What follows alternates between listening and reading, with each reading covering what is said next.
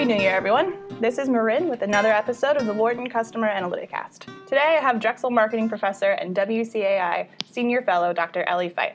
Hey, Ellie, thanks for being here today. Oh, Happy New Year. Happy New Year. So in the spirit of starting a new year, starting new projects within your organization, I wanted to talk to you about maybe a few best data analytics methods or practices that you could theoretically maybe implement this month or to start your new year off right. What are your thoughts? Well, I wanted to start with an oldie but a goodie, which is actually thinking about your advertising spending as an investment that should produce returns. And so actually computing ROI. I think everyone should have the goal that for at least one of the marketing channels that they use, that they actually have an estimate of the ROI of that marketing channel by, say, the end of January. That is an oldie but a goodie. It's used to be impossible, right? So advertisers who advertised in magazines, for example, had no idea which customers were responding to that magazine. But with today's digital marketing platforms, you can often track people as they go from, they've seen a Facebook ad for you, they've clicked through to a website, and how many of those customers, if you have an online store, are buying. And there you go. You can actually compute the ROI. Just as a refresher, to compute the ROI, it's the gains minus the costs over the gains, or over the costs, sorry. I always get that messed up. It's too early in the morning. So the gains would be the profit you gain from an advertising platform. So say you put an ad on Facebook, you get all these returns. These people who are coming through Facebook to your website and they buy something, it's the profit you make on those sales. And then the costs are the money you spent to Facebook to place those ads, along with whatever your time is worth to have gotten those ads placed. And I actually force my undergrads who run small digital marketing campaigns for small companies to do this. And the thing that really holds them back is that this is going to require some assumptions or estimates along the way. Like how many of those customers bought, or sometimes you don't have that data. Right, so it can be a little squishy. It can be a little squishy, but it's one of the things I love about marketing analytics, because sometimes it's like both numbers and hard and a little squishy at the same time, which I like playing in that space. But well, you're a Bayesian modeler, so it makes sense. As a Bayesian modeler, I like squishy numbers. I guess you could say that. I like characterizing my uncertainty around numbers. That's what it means to be a Bayesian.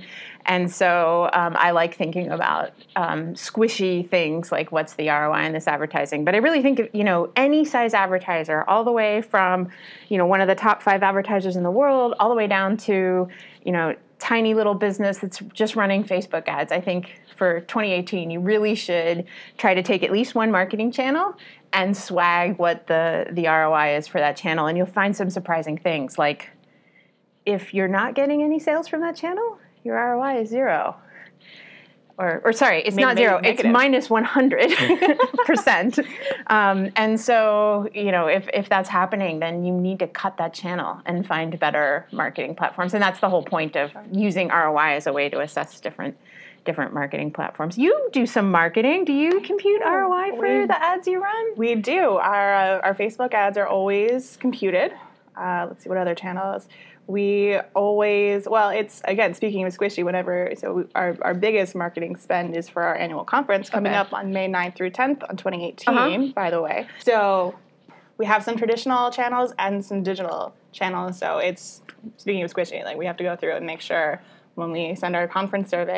And you're selling a small number of fairly expensive things, which makes it harder to count everything. Yeah, and find all the channels of attributions. Makes it difficult. Well, this gets hard as soon as you have more than one channel. And that's why I set the bar pretty low for everyone out there. Just do this for one channel.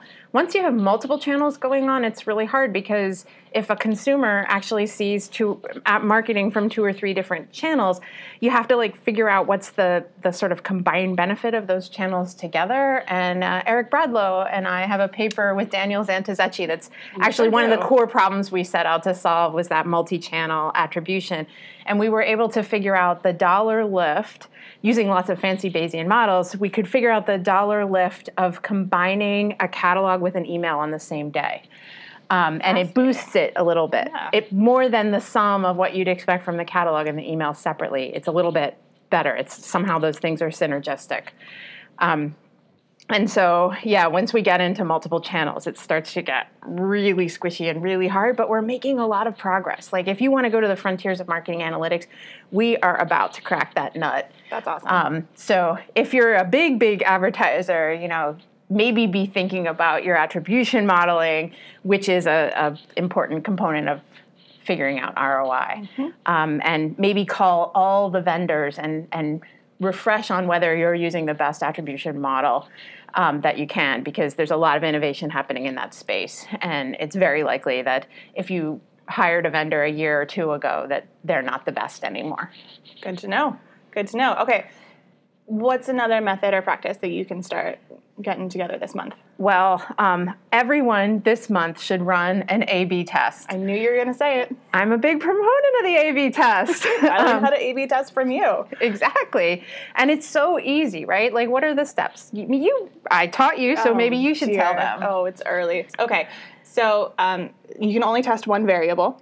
Step one, figure out which variable you need to test. For me, I often test subject lines in emails. Okay. So, for example, if I am sending a promotional email and it's for one of our events, I say, all right, so my first subject line is join us for this event, and my second one is maybe a little snappier, and it says, don't miss out on this event. Register today. Yeah, you often see people go with really aggressive calls to action versus weaker. I was actually working with a nonprofit, so all my students in my class on experiments have to run A/B tests. In 10 weeks, it's easy. They know nothing, and by the end of 10 weeks, they've all run an A/B test. And we were working with a nonprofit that was marketing a conference event, and the aggressive call to action backfired for them. Interesting. Which normally you'll see that, like, the more aggressive the call to action is, the better the email will perform. Like, don't wait, we're having a 2-hour sale over lunchtime, gets more immediate response than, we have new dresses. But for this nonprofit, that actually backfired. It caused lower opens. So when it was super aggressive like that, people didn't realize it was this nonprofit that they had a relationship with. Weird. It seems. We don't really know. But still. Okay, so you get your 2 subject lines, then what? And then what? And then I randomize my recipient list. Randomization is key. And so I randomize my recipient list, and I split them into 2 groups. Repeat after me. Randomization will set you free. Exactly. So, and then I send subject line A to group A and subject line B to group B. And then I see how many opens or clicks, and I tally all of those metrics up and see how many more opens versus not. And then you should compute a confidence interval, right? Yeah, you can do that. Cool. Yeah, you could do that. But you know what? What? I'm working. You know what I'm obsessed with this month? I want to blow up the confidence interval. You want to blow it up? Yeah, the old school confidence interval. Interesting. The p times 1 minus p over square root of n. That puppy. Yeah. So that is based on sort of classical statistics, and doesn't account for the fact that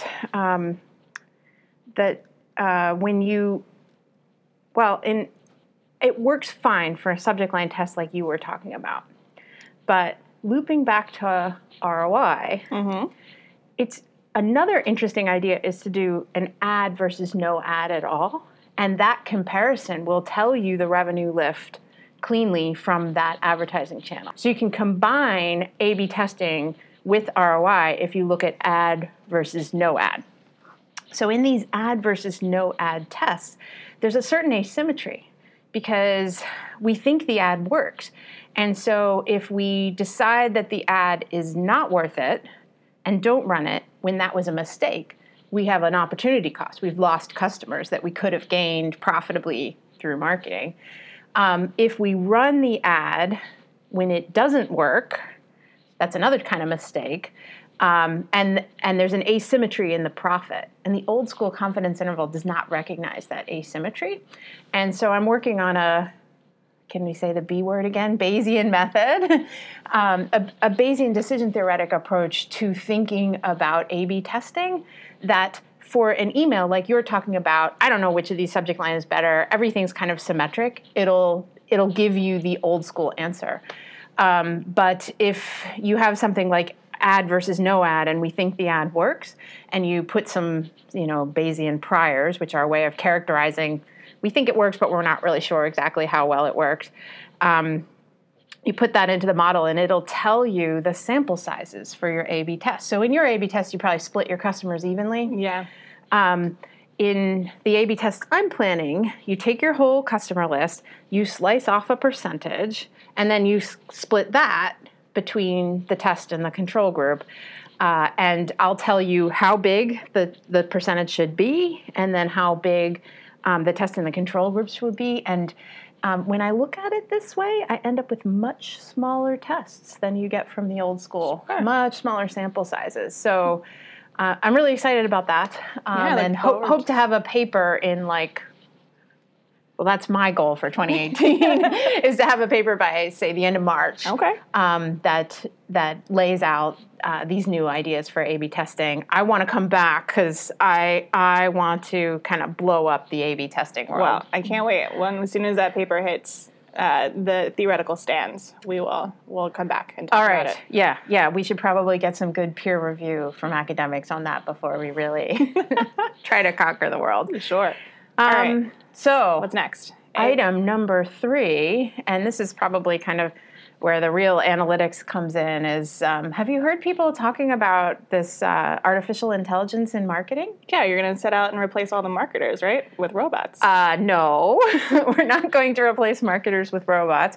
But there are some decisions that could be made for customers, tailored to individual customers, that aren't now. So for instance, think about what's on the homepage of your website. Okay. That's the same thing for everybody.